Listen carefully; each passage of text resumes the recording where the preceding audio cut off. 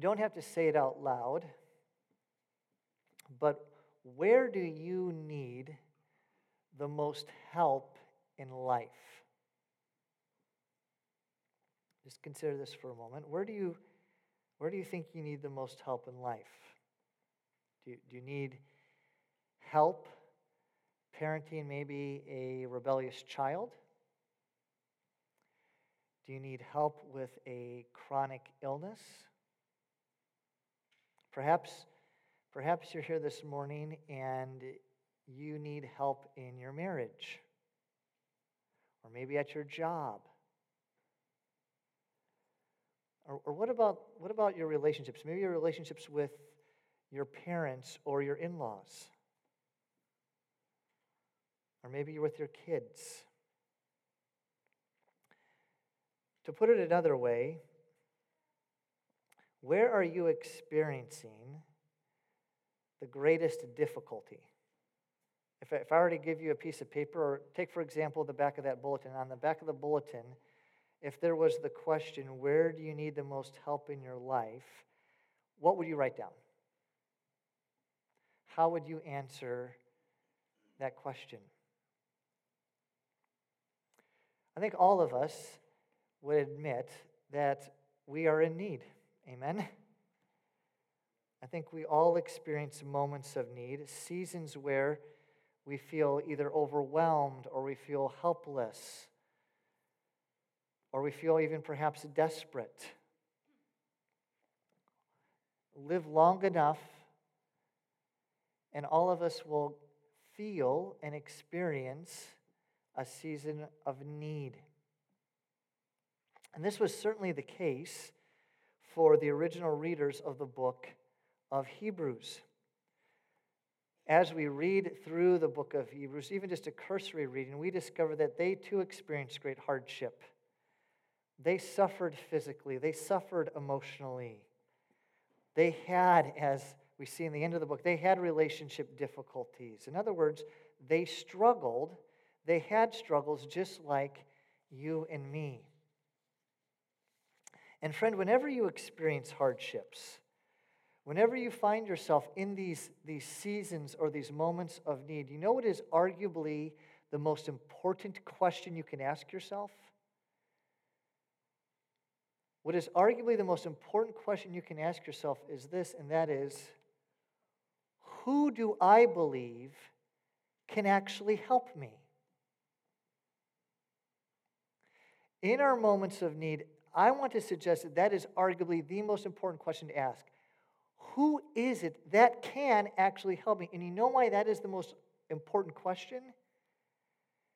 Because that question, your answer to that question, it will direct your life. It will guide your path. We could say it this way: who you believe or what you believe will help you, it will chart the course of your life. If you would, please open your Bibles with me to Hebrews chapter 4. This morning we're going to resume our study of the book of Hebrews. This morning we're going to be looking at Hebrews chapter 4, verses 14 through 16. And here's what I'd like you to do this morning, friend. This morning I'd like you to consider the bold claim that this text makes. And then I want you to ask yourself if you really believe it. And if you do, I want you to take a moment to consider if the course of your life reflects that belief. And if it doesn't, think with me on what would need to change to make that happen. So as we read this passage, I want you to consider the bold claim and ask yourself, do I really believe it? So if you haven't already, please turn with me to Hebrews 4. That's page 1002 in those Bibles that Basil just mentioned a moment ago. As you're turning there, let me give you the context. In the previous verses of Hebrews chapter 4, the author states what the rest of the Bible repeatedly affirms, and that is we all will give an account to God for our life. Each and every one of us. As chapter 4, verse 13 so vividly states, we all are naked and exposed before God. This is to say, no aspect of our life is hidden from our triune God's sight. Consider this, friend. He knows every thought you've had, every action you've committed, every intention of your heart. Nothing is hidden from the sight of our God, and we will give an account to Him. Which, you know what this means? If we just take a moment to consider the imagery that's used here, if we are all laid bare and exposed before God, warts and all, sins and all,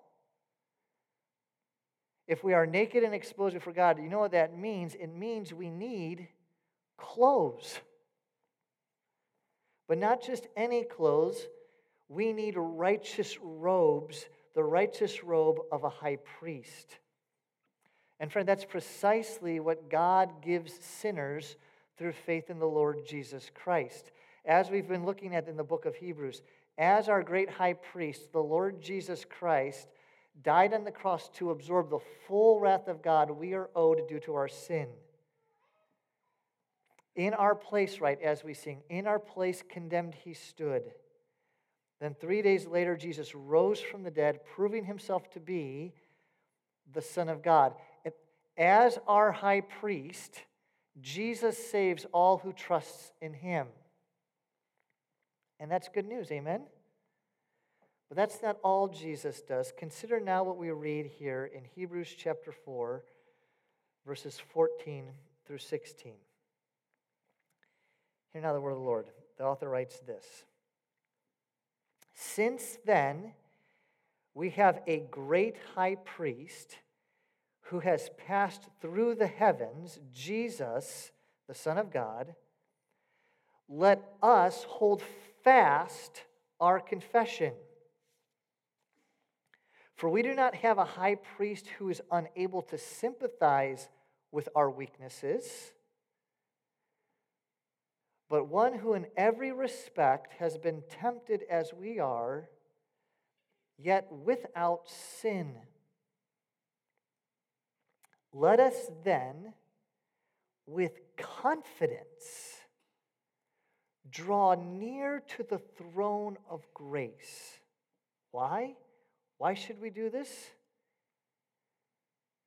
That we may receive mercy and find grace to help in time of need. Amen and amen. This is God's good word.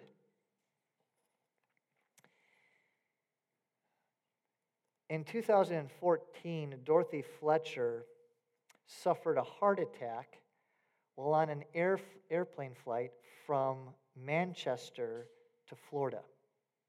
In the middle of the flight, she suffered a heart attack.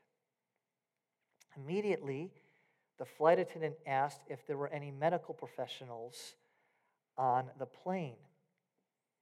And to everyone's surprise, 15 passengers promptly rose from their seats to help the 57-year-old woman.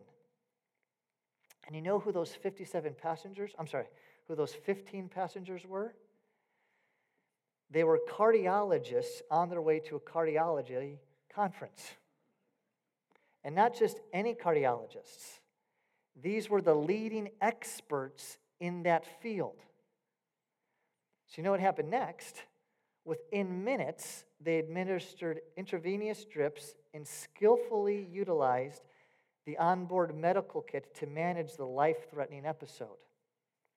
The flight was then rerouted to North Carolina, where Mrs. Fletcher received further treatment in the intensive care unit and is today doing fine.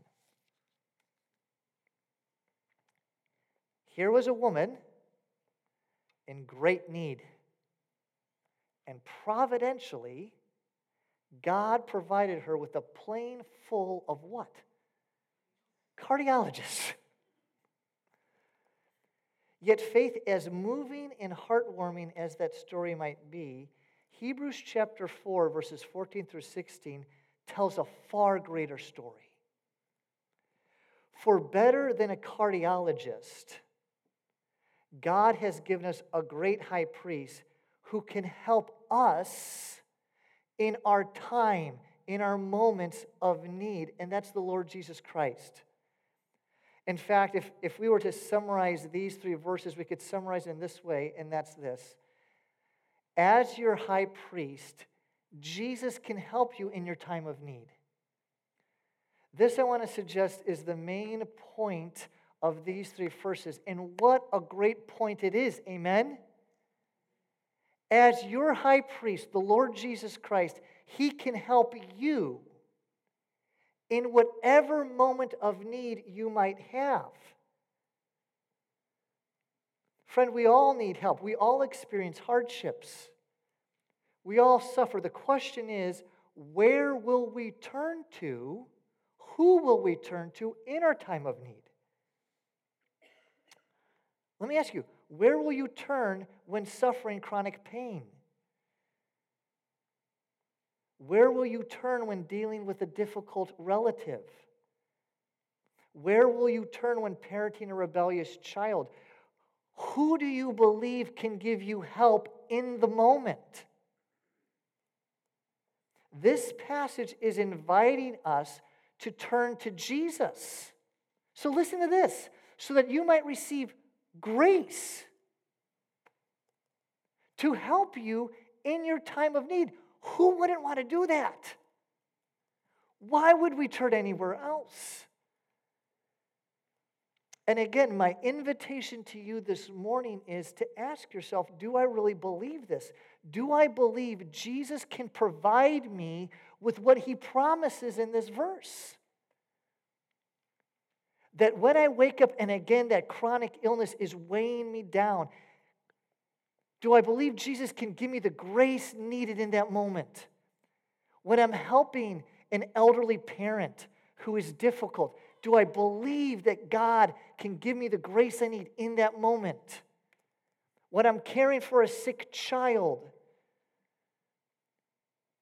when I'm dealing with a difficult boss, do I even turn to Jesus? Our great high priest, and he's going to develop what that means in a moment, to help me in that moment. As several commentators have correctly observed, this passage is grammatically structured around 2 imperatives, which are both related to Jesus being our great high priest. These imperatives are the actions that the author exhorts us to make in light of Jesus being our high priest who can help us in our time of need. And so, it's pretty easy. If the passage is built around these imperatives, the outline of this sermon will be as well. So notice the first imperative is given there in verse 14, and that is, in light of Jesus being the high priest who can help us in our time of need, therefore the author exhorts us to, number 1, hold fast to the faith. Keep believing in Jesus. Keep running to Him. Strengthen your faith. Notice what he says there in verse 14. Since then we have a great high priest, which we do, who has passed through the heavens, referring to Jesus' ascension. He died, He rose from the dead, He went back up into the heaven, back into the presence of God. Jesus, the Son of God. Let us hold fast our confession. Who can tell me what February 11th is? What's February 11th? Who said it? Super Bowl Sunday, yeah. I thought more of you would know this, but February 11th is the Super Bowl, which Basil is praying that the Cowboys will be in. Yes. Hey, God rose Jesus from the dead. He might pull off a miracle here. So February 11th is Super Bowl Sunday. Do you happen to know what January 12th is? It's just a few days ago. You know what January 12th is? National Quitters Day. This is a real thing. Research shows that most people give up on their New Year's resolutions by the second Friday of January. They quit. The commitment they've made to do something new in the new year, they quit by the second Friday of the year. Faith, please hear me. While many people have given up on their New Year commitments this past Friday, the author of Hebrews does not want us to give up on our faith in Jesus Christ. Indeed, he calls us to hold fast our confession. In particular, we are told to hold fast to the truth that Jesus rose from the dead after being crucified for our sins. He rose from the dead and then ascended back into heaven. This is what the author is getting at when he writes that Jesus passed through the heavens. Jesus is unlike any mere human high priest. He died, he rose again, and then he entered back into the presence of God the Father. Furthermore, notice what the author says here. Jesus is the very Son of God. And the author of Hebrews has been hammering this home, has he not? The one who suffered and died on the cross to forgive us of our sins, and then rise from the dead and pass back through the heavens, back into God's presence, is greater than God's servant Moses or any angel. Our high priest is the very Son of God. And faith, the reality is, we all are holding fast to something. I'll tell you this, especially in moments of need, especially in seasons of difficulty, there is something we are grasping onto. And this passage is calling us to place our tightest squeeze, our tightest grip on the good news of Jesus Christ. The other day, I was talking to an acquaintance at the gym about what separates biblical Christianity from every other religion. And during our conversation, I was able to share with him that what Christians hold firmly to is that we are saved not by our own righteousness, but by grace alone, through faith alone, in Christ alone. And friend, I want to suggest to you that one of the many reasons why Christians struggle in various ways is because they don't have a firm grasp on this truth. They're not holding it tightly. For example, whereas the Bible teaches that everyone is accountable to God for their life, sinful man suppresses this truth. And you know why sinful man suppresses this truth? It's because they cannot bear to confront their own guilt. So they suppress it. All of us know that we're guilty and in need of atonement. Romans 1 makes this abundantly clear. If you're here this morning, every person we talk to, every person we interact with, the fellow I was talking to at the gym, we know we're accountable to God. We feel the burden and the guilt of our sin. We know we need atonement. Yet what does sinful man do? They attempt to absolve man of his guilt apart from atonement. Our world is in desperate search of how can I get free from this need to be atoned by God? How can I get rid of this guilt? And you know what they often do? Is they disparage God and make oneself a permanent victim. You see, if I'm a victim simply of my circumstance, if I'm not accountable to a God for my actions, for my own choices, if I'm not accountable and I'm just a victim, then I'm also afforded rights. I'm absolved of responsibility, I'm afforded rights. And what I want to suggest to you, friend, is we see this line of thinking everywhere, even in Christian publishing and even in Christians' hearts. Yet, Christian, we hold fast to a greater confession. Instead of denying our accountability to God, we own it. Why? Why do we own it? Because although we see we have fallen short, we believe that God has made provision for our sin through his one and only Son, Jesus Christ, our great high priest, to die to forgive us. Amen? We no longer have to bear the guilt for our sin because Jesus died to forgive us of that. Amen? What great news! Jay Adams, in one of his books, he was interacting with a clinical psychologist who was treating people of all sorts of mental disorders who were just tortured in life. This guy was not a Christian, the clinical psychologist. And he said to Jay Adams, if I could tell these people they were forgiven, 80% of them would leave this mental institution. They're wrestling with the guilt they feel. And instead of trying to ignore the need for atonement, the Bible says Jesus has provided atonement for you. But not only that, our high priest also helps us in our time of need. I mean, how great is that? So now instead of demanding rights, we lay down our rights and count others as more important than ourselves. Friend, let us continue to hold fast to the good news of Christ. But then second, draw near to Jesus. Look at verses 15 and 16 again. He says, "For we do not have a high priest who is unable to sympathize with our weaknesses, but one who in every respect has been tempted as we are, yet without sin. Let us then with confidence draw near to the throne of grace, that we may receive mercy and find grace to help in time of need." When was the last time you experienced poor customer service? When we were back in California last month, my son Luke, his glasses broke. It wasn't his fault. Well, it wasn't anyone's fault. The glasses just broke. But thankfully, while we were in California, we found a repair place there in Carlsbad.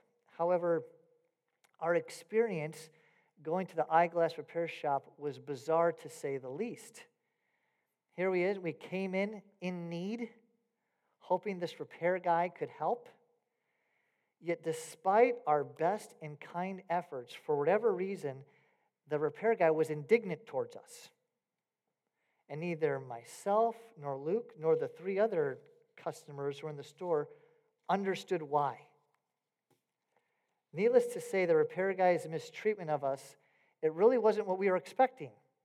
We looked on the website, we were expected to go in, hey, we're out of town, my son's glass broke, man, we're hoping you can help us, and we were not treated as we thought.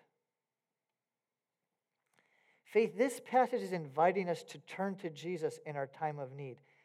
So what can you expect when you turn to Jesus in your time of need? Notice 3 glorious comforts. First, the author makes it clear, unlike Luke and I's experience at the repair shop, you know what you can expect when you turn to Jesus? You can expect sympathy. Notice how clearly he says this there in verse 14 or 15. In a double negative. "For we do not have a high priest who is unable to sympathize with our weakness, but one who in every respect has been tempted as we are, yet without sin." Now, several commentators have pointed out the word here for sympathy is not limited to compassion and empathy, but it also denotes Jesus' ability to help those who are afflicted. And notice, Jesus was one who was in every respect tempted as we are, yet without sin. Now, at first, we may wrongly think that being sinless would make Jesus unsympathetic and distant from us, since we all have sinned in many ways and at many times. We might think that perhaps a fellow sinner could relate more to my failures. But friend, this is not so. As the great preacher Charles Spurgeon correctly observed, I love this quote. He says, "Do not imagine that if the Lord Jesus had sinned, he would have been any more tender toward you. For sin is always a hardening nature."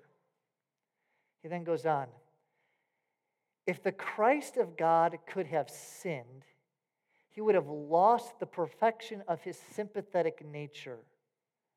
It needs perfectness of heart to lay self all aside and to be touched with the feeling of the infirmities of others.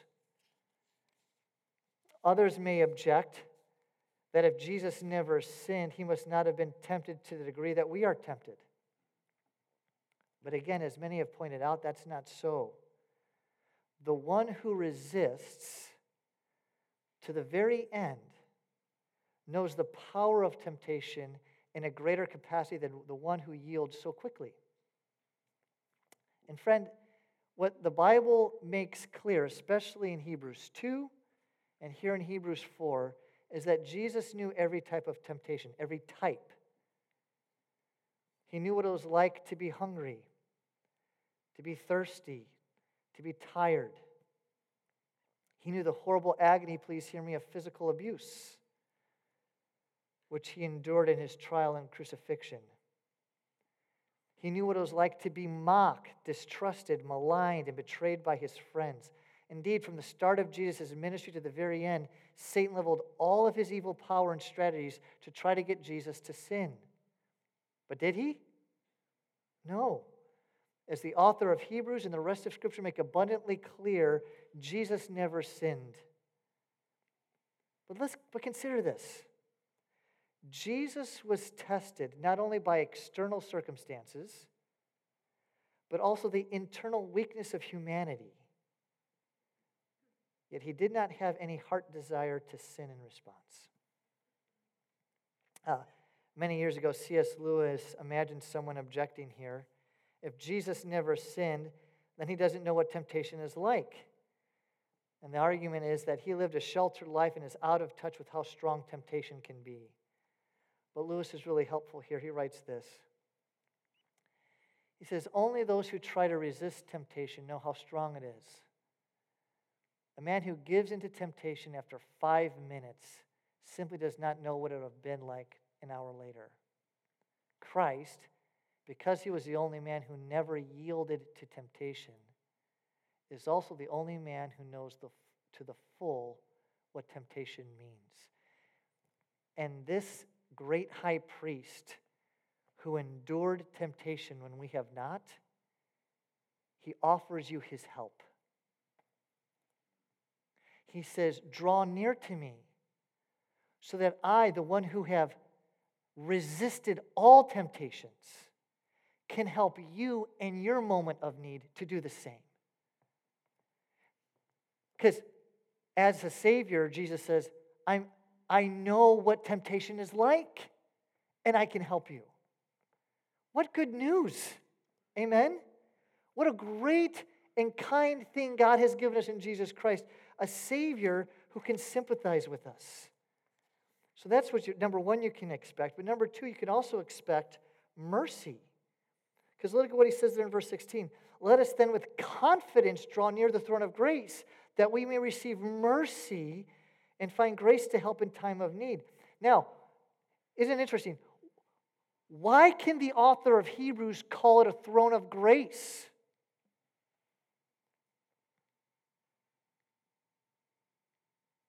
Why can he say that? He can only say that because of the work of Christ. Amen? We can only approach God through the person and work of Jesus Christ.